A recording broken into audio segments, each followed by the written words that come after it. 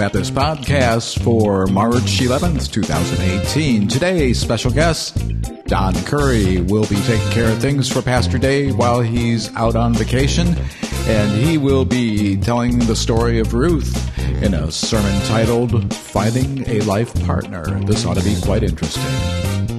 Afterwards, check out our website. There's tons of information there about things going on at the church.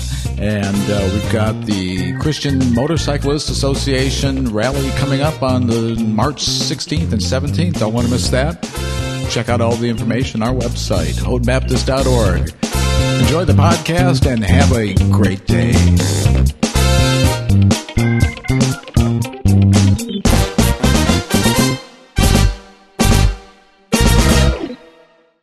Let's open in prayer. Thank you, Father God, for your word.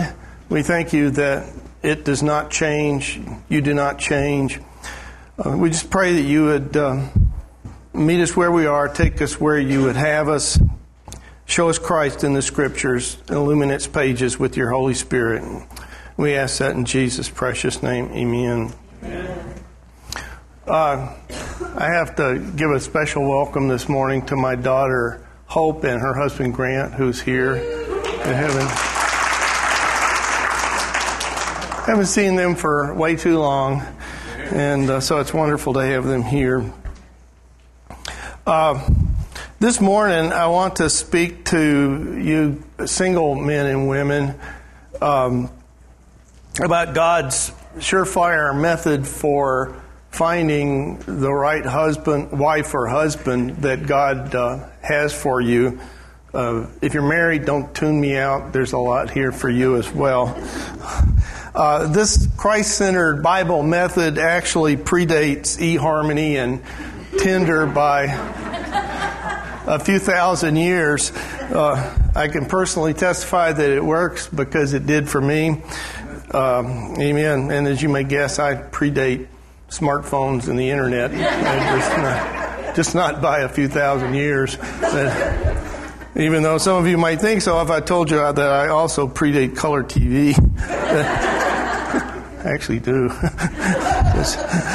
How many single people do we have here today? A lot, and I think we're going to have more as we grow in the future. I know the burden of finding the right mate, a life partner, can seem really daunting. I had to travel halfway around the world and wait until I was 27 to find the dear wife that I still have today. But God was faithful, and even somebody like me, He had somebody for. I was clueless, I really was. But God was faithful and gave me a wife. Most of you probably heard a lecture from your parents on the dire consequences of a poor choice in marriage. And I don't know if you grew up in a Christian home, you've probably been warned, don't marry a non-believer. That admonition is very wise, but the light that I want to share this morning about finding a life partner doesn't have any don'ts. 2 weeks ago, I spoke about Naomi in the book of Ruth, and I told that story of how she had, rather than staying in Bethlehem, that she and her husband had left to go to Moab, which was a pagan nation, to find food. And while there, Naomi's husband died, and then her two sons go against God's law and marry Moabite women. Then the sons died. So after 10 years, with the famine over, we find Naomi setting out with her two daughters-in-law to go back to on her way to Bethlehem. But right away, she urges the two daughters to go back to Moab, to their home in Moab, so that they might find husbands for themselves.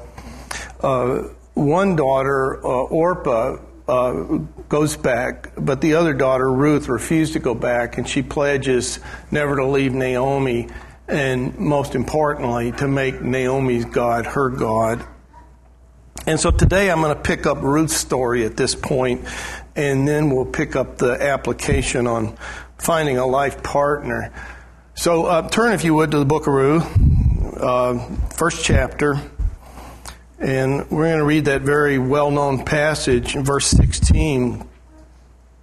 Ruth is speaking to Naomi, and she says, "Do not urge me to leave you or go back from following you, for where you go I will go, and where you lodge I will lodge. Your people shall be my people, and your God my God." In New Testament terms, this is where Ruth got saved at. Well, Naomi arrives back in Bethlehem, and she was bitter with God because of the loss of her husband and her two sons. But in spite of her bitterness, she calls God El Shaddai, which the meaning of that is the God who is more than enough, the all-sufficient one. She had learned this difficult lesson while there in Moab, that there's only fullness back in Bethlehem. To put that in New Testament terms, there's only fullness in Christ. And when you leave fullness to find fullness, you only find emptiness.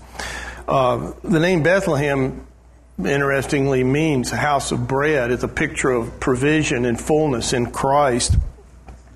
And Naomi learned this valuable truth that even in famine in Bethlehem, when you're where you're supposed to be in God, there's still fullness there. And I'm sure, especially those of you who've been saved for many years, that can testify that when you have Christ in your life, even when things are going wrong and it seems like there's famine on, there's a fullness that you can only have in Christ. And when you go outside Christ to try to supplement it, and that can be things in the world, or you can even supplement Christ with religious things, there's only emptiness. There's no substitute for Christ himself. I mention that because all Christians start out here where Christ is everything. And it's important to note in our story here that this is where Ruth is starting out. She's a new believer, and this view of God as the one that's more than enough is doubly reinforced for her because of Naomi's testimony. It took Naomi 10 years to get back to that realization she had, I'm sure, when she was a new believer.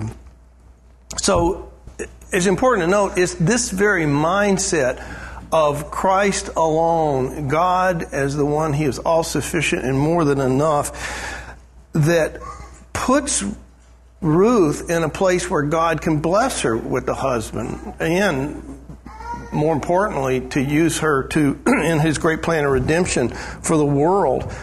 Well, they arrived back in Bethlehem at the beginning of the barley harvest, so here we have two widows. They're busted flat. Basically, they had no welfare system back in those days, at least not like we've got. And it just happened, I'm going to come back to that, it just happened that Ruth came to glean in the field of a man named Boaz, a very godly and very wealthy man. Well, right away, Boaz notices this beautiful young woman gleaning in his field, and he asks his field foreman who she was. And so then he begins to court Ruth, but she's kind of clueless. And, he invites her to eat lunch with the reapers, and he says, you can go drink with their water, and you tag along close behind. You don't need to go to anybody else's field. And then he instructs his reapers to be really sloppy and just, leave a lot behind. It reminds me when, I hope it doesn't get mad at me for telling stories about the kids. One time when we lived in Newport, Rhode Island, up there, the beaches on Narragansett Bay are just crushed up clamshells. It's nothing very pretty. But the girls are small, and my dad and I bought this basket of real pretty shells, tropical shells, and some of them are even painted artificial bright colors. And we stuffed our pockets with them, and then my my wife and the girls and my mom and dad who were visiting went for a walk on the beach, and my dad and I were walking ahead of them, and we're kind of dropping these little shells behind, and Leslie and my mom are kind of helping steer. Well, why don't we look over that? Oh, look! Wow, look at this shell we found. And it was years later when we told them, those shells didn't really wash up on the shore there. Well, that's what was going on here. Boaz told his reapers, just they're leaving it all behind, and Ruth is going, wow, boy, these guys are sloppy. And he also instructed them, don't touch that woman either. Well, when Ruth gets home with all this grain, Naomi's very excited to learn that this generous man, Boaz, is someone that she knew to be a near relative of her late husband. This was a big deal because Jewish law had a provision for widows with no children. Because like I said, there was no welfare system per se, not like we know it. And this was sometimes referred to as the law of the kinsman redeemer. You can read about that if you like. It's in the 25th chapter of Leviticus. And this law called for the nearest unmarried relative to marry the widow, and then the children from that marriage would be raised up and treated as heirs of the late husband. It was to keep the family name going, which in the Old Testament was extremely important because of that promise we talked about in my Sunday school class. If you want to learn about Genesis, come to my Sunday school class. In Genesis 3:15, where God promises that the seed of the woman would defeat the seed of the serpent at the cross. And so it's the promise that the seed of the Christ would come through the seed of the woman.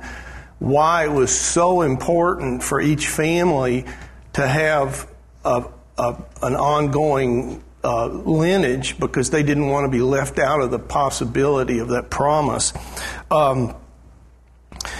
Well, Ruth was a very beautiful lady, so maybe it shouldn't be too hard to find a willing kinsman redeemer, maybe, right? But there was some fine print attached to this law. So if you wanted to redeem the girl, along with the girl came any financial obligations, like outstanding student loans and maxed out Visa cards and so forth. In this case, Naomi had been forced to put up the family lands that belonged to her late husband for sale, because once the harvest season was over and there was no gleaning, they had no means of support. So according to this law, marrying Ruth meant buying Naomi's land and then handing it right back to her free and clear. The kinsman redeemer got nothing out of that part of the deal. If he wanted to redeem the woman, he had to marry her, but he didn't get the land. He had to give it right back. Well, Boaz, being a righteous and a generous man, was willing to marry Ruth and redeem the land as well. There was a nearer kinsman in the story, and he was willing to redeem the land, so it wasn't all bad, but he didn't want the girl, so that gave Boaz a clear shot. If you'll allow me a tangent here just for a moment, I hope you see the parallel here between Boaz and Christ. Boaz is a great picture of Christ in the Old Testament, in that Christ is our kinsman redeemer. And to redeem someone, you had to be the nearest kinsman. Well, for Christ to be our kinsman, he had to be human. That's why Christ had to be all human and all God at the same time to qualify as our kinsman redeemer. And of course, the kinsman redeemer not only had to be willing, Christ went to the cross willingly, but he also had to be rich. It wasn't helpful for him to be willing but have no money to redeem the family land. Well, Boaz was both, and so was Jesus. Boaz paid a great price to redeem the family land, and Ruth and Naomi. Of course, Jesus paid an infinite price to redeem us and make us his bride. So you see, there's a a great instructive lesson in that law of the kinsman redeemer. So I would really encourage you to read that, and then in Leviticus 25, and then read this story, and you'll really see a lot of light about what Jesus did for us. Well, back to the story. This has a happy ending, of course. They got married, redeems Ruth and Naomi in the land, and then Ruth and Boaz have a child named Obed. Obed grows up as a child named Jesse, who has a child named David, King David. And of course, you know, Christ is in the direct line of David and rules on his throne. So you see, Ruth becomes a very prominent figure in the line of men and women that God used to bring Christ to the world. And she was a Moabite. Isn't it amazing how God... We limit ourselves, and you know, she would have gone, well, God can't use me, I'm just a Moabite. But she saw God as the one that was more than enough, and that turned God loose to bless her. And he not only blessed her with a husband, but a prominent place in the history of redemption. Okay, I thought I was supposed to be talking about how to find a husband or wife. Right? Well, that wasn't a totally unrelated tangent. I'm going to pick that up in a minute. Every true love story begins with a heavenly love story. Before Ruth fell in love with Boaz, she fell in love with the Lord. And gentlemen, the same thing's true. Boaz fell in love with the Lord before he fell in love with Ruth. That's all important. Falling in love with a person should be the outworking of our love relationship with the Lord. The Lord that drew them together. It was the Lord that arranged that romance. It was the Lord that arranged that marriage. You see there in Ruth in chapter 1, verses 11 to 13, where Naomi urges her daughters-in-law to go back to Moab because she can't give them any more sons to marry, which would have been the tradition with this law of the kinsman redeemer. And so what that passage shows is that Ruth was perfectly willing to remain unmarried. And Naomi faced her with that decision. And Ruth made that decision and made that allegiance to Naomi and to Naomi's God, knowing that going back to Bethlehem with her may very well mean that she would never find a husband. Her chances would have been much better back in Moab, but of course it would have been with an unbelieving husband. So Ruth was faced with this prospect of never again marrying, and she accepted the Lord and went on with Naomi anyway. You see, Moabites weren't welcome in Israel. They were enemies of God. They were pagan. In fact, there was a 10-generation curse on Moab because of their origins.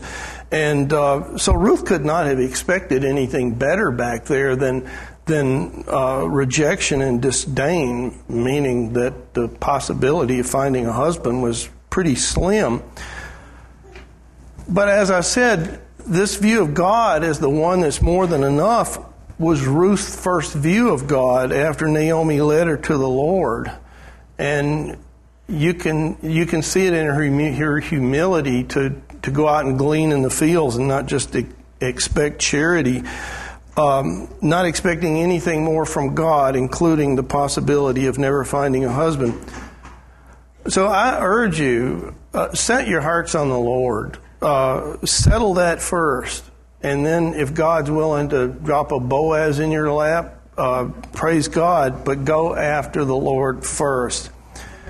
Boaz wasn't on a wild wife hunt either.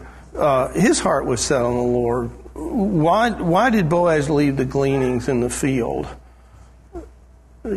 Maybe he put some extra there because of Ruth, but that wasn't the original reason why he told his reapers to do that. You see, it wasn't because he was hoping some Cinderella would come tripping into his field and he'd find a wife and from the gleaners.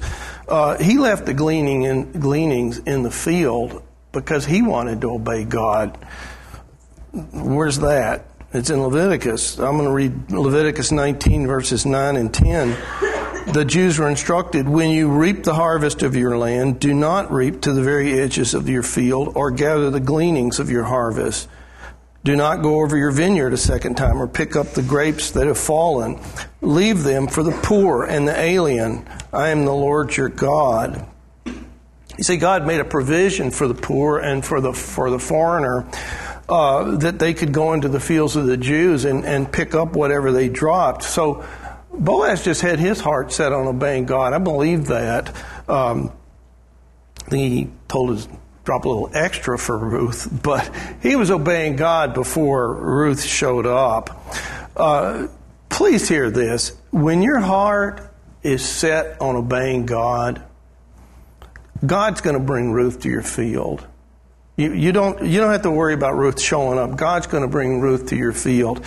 You just make sure that your heart is set on obeying God.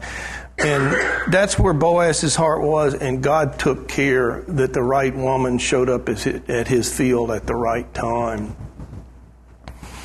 Do you realize this, that every step that you take forward in obedience to God, it's a forward step in the will of God for your life, and that includes God's will for a life partner. You can trust in that. There's a lot of rest in that. I know so many young people get frustrated about a partner, and they say, well, it's easy for you to say you've got a family and children. I can't even find any Christians to date. And it's true, you can't catch fish in a bathtub.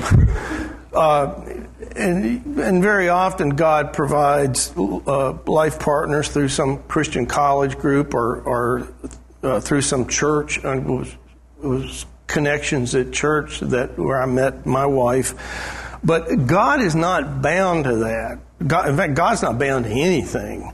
God is going to meet all the needs of every heart that's set on obeying Him. I believe that with all my heart. So don't worry, God will bring that into your life in due time. You just acknowledge Him in all your ways, as Proverbs says, and He'll direct your path. See, marriage is not the goal. Obedience is the goal. Marriage is an outworking of that. And it has to be in that order. Some people think, well, if I don't keep my eyes open for Ruth, if I don't keep my eyes open for Boaz, I'm going to miss them. No, you're not. Not if your heart's set on Christ. You're not. When your heart's is set on Him, when you fall in love with Jesus, God will arrange for your life partner. He will. Ruth's dating prospects were pretty minimal. She's a foreigner. Jews weren't supposed to marry foreigners, least of all Moabites. But God sent Naomi to play Cupid and also to tell Ruth how to go about appropriating their redemption. It's a funny story to read. Naomi's back there pulling all these strings, and Ruth is being clueless, and Boaz is courting her. It's a great love story. I would like to tell you my own story, and there's a purpose behind it. Finding a wife for myself wasn't much different. With the reputation of most sailors, that was approximately equal to being a Moabite in Israel. It was. But God sent a Naomi into my life named Chloe-Ann Bonfilio, who liked to play matchmaker. I was stationed aboard a ship out of Pearl Harbor, Hawaii for about 5 years, and I made friends with a Christian couple there, Joel and Chloe-Ann. And later I was on an aircraft carrier out of San Diego, and each time we crossed the Pacific, we would stop at Pearl Harbor, and when it did, I would call up my friends looking for a home-cooked meal. And each time I would do this, Chloe-Ann would then pick up the phone and call their friend Leslie and say, why don't you come over for dinner? We haven't seen you for a while. Well, on the third trip across the Pacific, it was getting kind of obvious to me and Leslie what they were up to. Then after living in Japan for a year, I finally got orders back to Pearl Harbor, and I joined a little Christian fellowship where my friends attended. And the first Sunday back, there was a potluck after church, and of course, Chloe Ann made sure to invite Leslie, finally, I wasn't leaving port the next day, like as it had been previously. And so the short version is she gave me her phone number, and 6 months later, we were married on the beach in Hawaii. But the point of this is it would have never, believe me, it would have never happened without divine intervention. But it did happen. It did happen. And it's because I wanted more than anything to do God's will, and I wasn't going to settle for anyone whose heart was not equally set upon the Lord. Of course, that was 38 years ago. It's amazing. And we're still in love with each other, and it's because we're still in love with Jesus. And the main point of my telling you this story is that I found the perfect life partner not by looking for one, but by looking for God. Turn, if you would, over one chapter to Ruth chapter 2. We're going to read verse 3.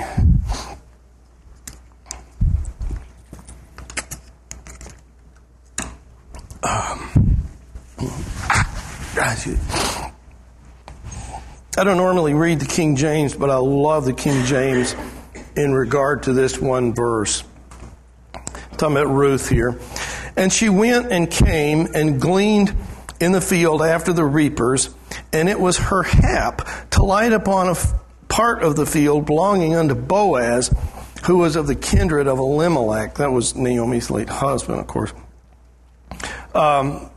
I like that. It was her hap, like it just happened. Not in a million years did it just happen. I'm telling you, God, that hap had God's fingerprints all over it. The world has its own words to describe this. They talk about luck or chance or fate. But the amazing thing is, and it contains a tremendous life principle, that event, Ruth arriving at the field of Boaz, that decision, that hap, that was a turning point in her life. And you realize that that decision to choose Boaz's field above all the others determined her marriage. It determined her union with the people of God, her association with Israel, her motherhood, her happiness, and not the least of which is her place in the ancestral line of Christ. It was so important that Ruth get to the right field. I mean, she was in the direct line of Christ. She had to get to the right field. You think, oh no, what if she picked the wrong field? We're going to have to tell the wise men not to come and cancel the Christmas pageant. You would expect for a decision, one that's going to determine a destiny like that surely God would at a minimum give her some clear direction. You know, like a voice out of heaven or a vision or a dream, or send some prophet into her life, some kind of sign, something so she doesn't blow it and choose the wrong field. How important it was to get to that field. Well, of course, you know, God's plans are never thwarted. Not ever. And I tell you, there's as much mystery as there is beauty here. Once your heart is in Bethlehem, and you've come back to Bethlehem and you've turned your back on Moab, you will not miss the field of Boaz. You won't. There's a lot of comfort in this. God will see to it over and over again. He uses this principle in the Bible. It was seemingly by chance that Rachel, I can't talk here, that brought Jacob and Rachel together. It was seemingly chance that the Pharaoh's daughter went down to the river when the baby Moses was floating in the basket. And you remember in 1 Kings 22:34 tells us how Ahab, the king of Israel, was killed by an arrow in battle when an archer just shot an arrow into the battle fray and it struck him at a joint in his armor. How seemingly random. But, we make finding God's will so difficult and so mysterious, but the point is once your heart is on Christ, you can't miss it. You can't miss that field because God ordains your step. Of course, the key is having your heart set on Him. You don't have to get into a panic every time you make a decision as if you're going to miss your destiny or the will of God for your life or miss the field of Boaz. In fact, I'll state it the way it's on my heart. Once your heart is set on Christ, you will stumble into the will of God. It's going to be your hap to light upon it. Ruth had no idea of the consequences of getting to the right field. I mean, what difference did it make for a poor stranger which field she gleaned barley from? How big a deal could that be? She had no idea how God had arranged that decision would mean the destiny of Israel and even the world. And the point is, though, she didn't know it, but she didn't blow it either. And that's because God was overseeing the whole thing. Without any forethought, she just acted in the most logical way, and she ended up in the right place. And this is ordinarily how God guides us. No fireworks, no visions, no personal visitation from the angel of the Lord. God will just take your everyday decisions and guide you to light upon the right place. This kind of seems cold and detached, and you go here, you visit someone there, you pick up a book, you listen to a teaching, but as your heart is continually, and I stress continually, set upon the Lord, He works out your destiny. And, who knows what great ways God might use your marriage or your children from that marriage to do His great will. But the point is you don't have to worry about trying to make it happen. Ruth didn't. She just merely focused on being in love with Boaz, and God made sure that their union brought Christ to the world. And if you and I focus on our love with Christ, our heavenly Boaz, God will make sure that my union and yours will also bring Christ to the world. I'm going to close with 2 verses to leave you with as guidance. The first is Deuteronomy chapter 6, verse 5. And I know you're familiar with this. And thou shalt love the Lord thy God with all thy heart and all thy soul and all thy might. And the other is Proverbs chapter 3, verse 6. In all thy ways acknowledge Him, and He shall direct your paths. Certainly God does call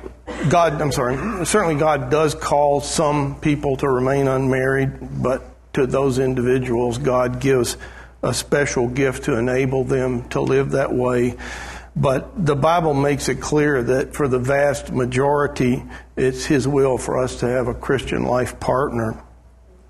And I can't promise what God's will is for you, but I can promise you that if it's God's will for you to be married and you make these 2 verses true in your life, you cannot, and I repeat, cannot miss getting into the right field to find your life partner. Amen. Hey, thanks for listening to the Houghton Baptist Podcast. We appreciate your support. And speaking of support, there's a lot of different ways you can support Houghton Baptist in addition to the traditional way of giving your tithe or check at church.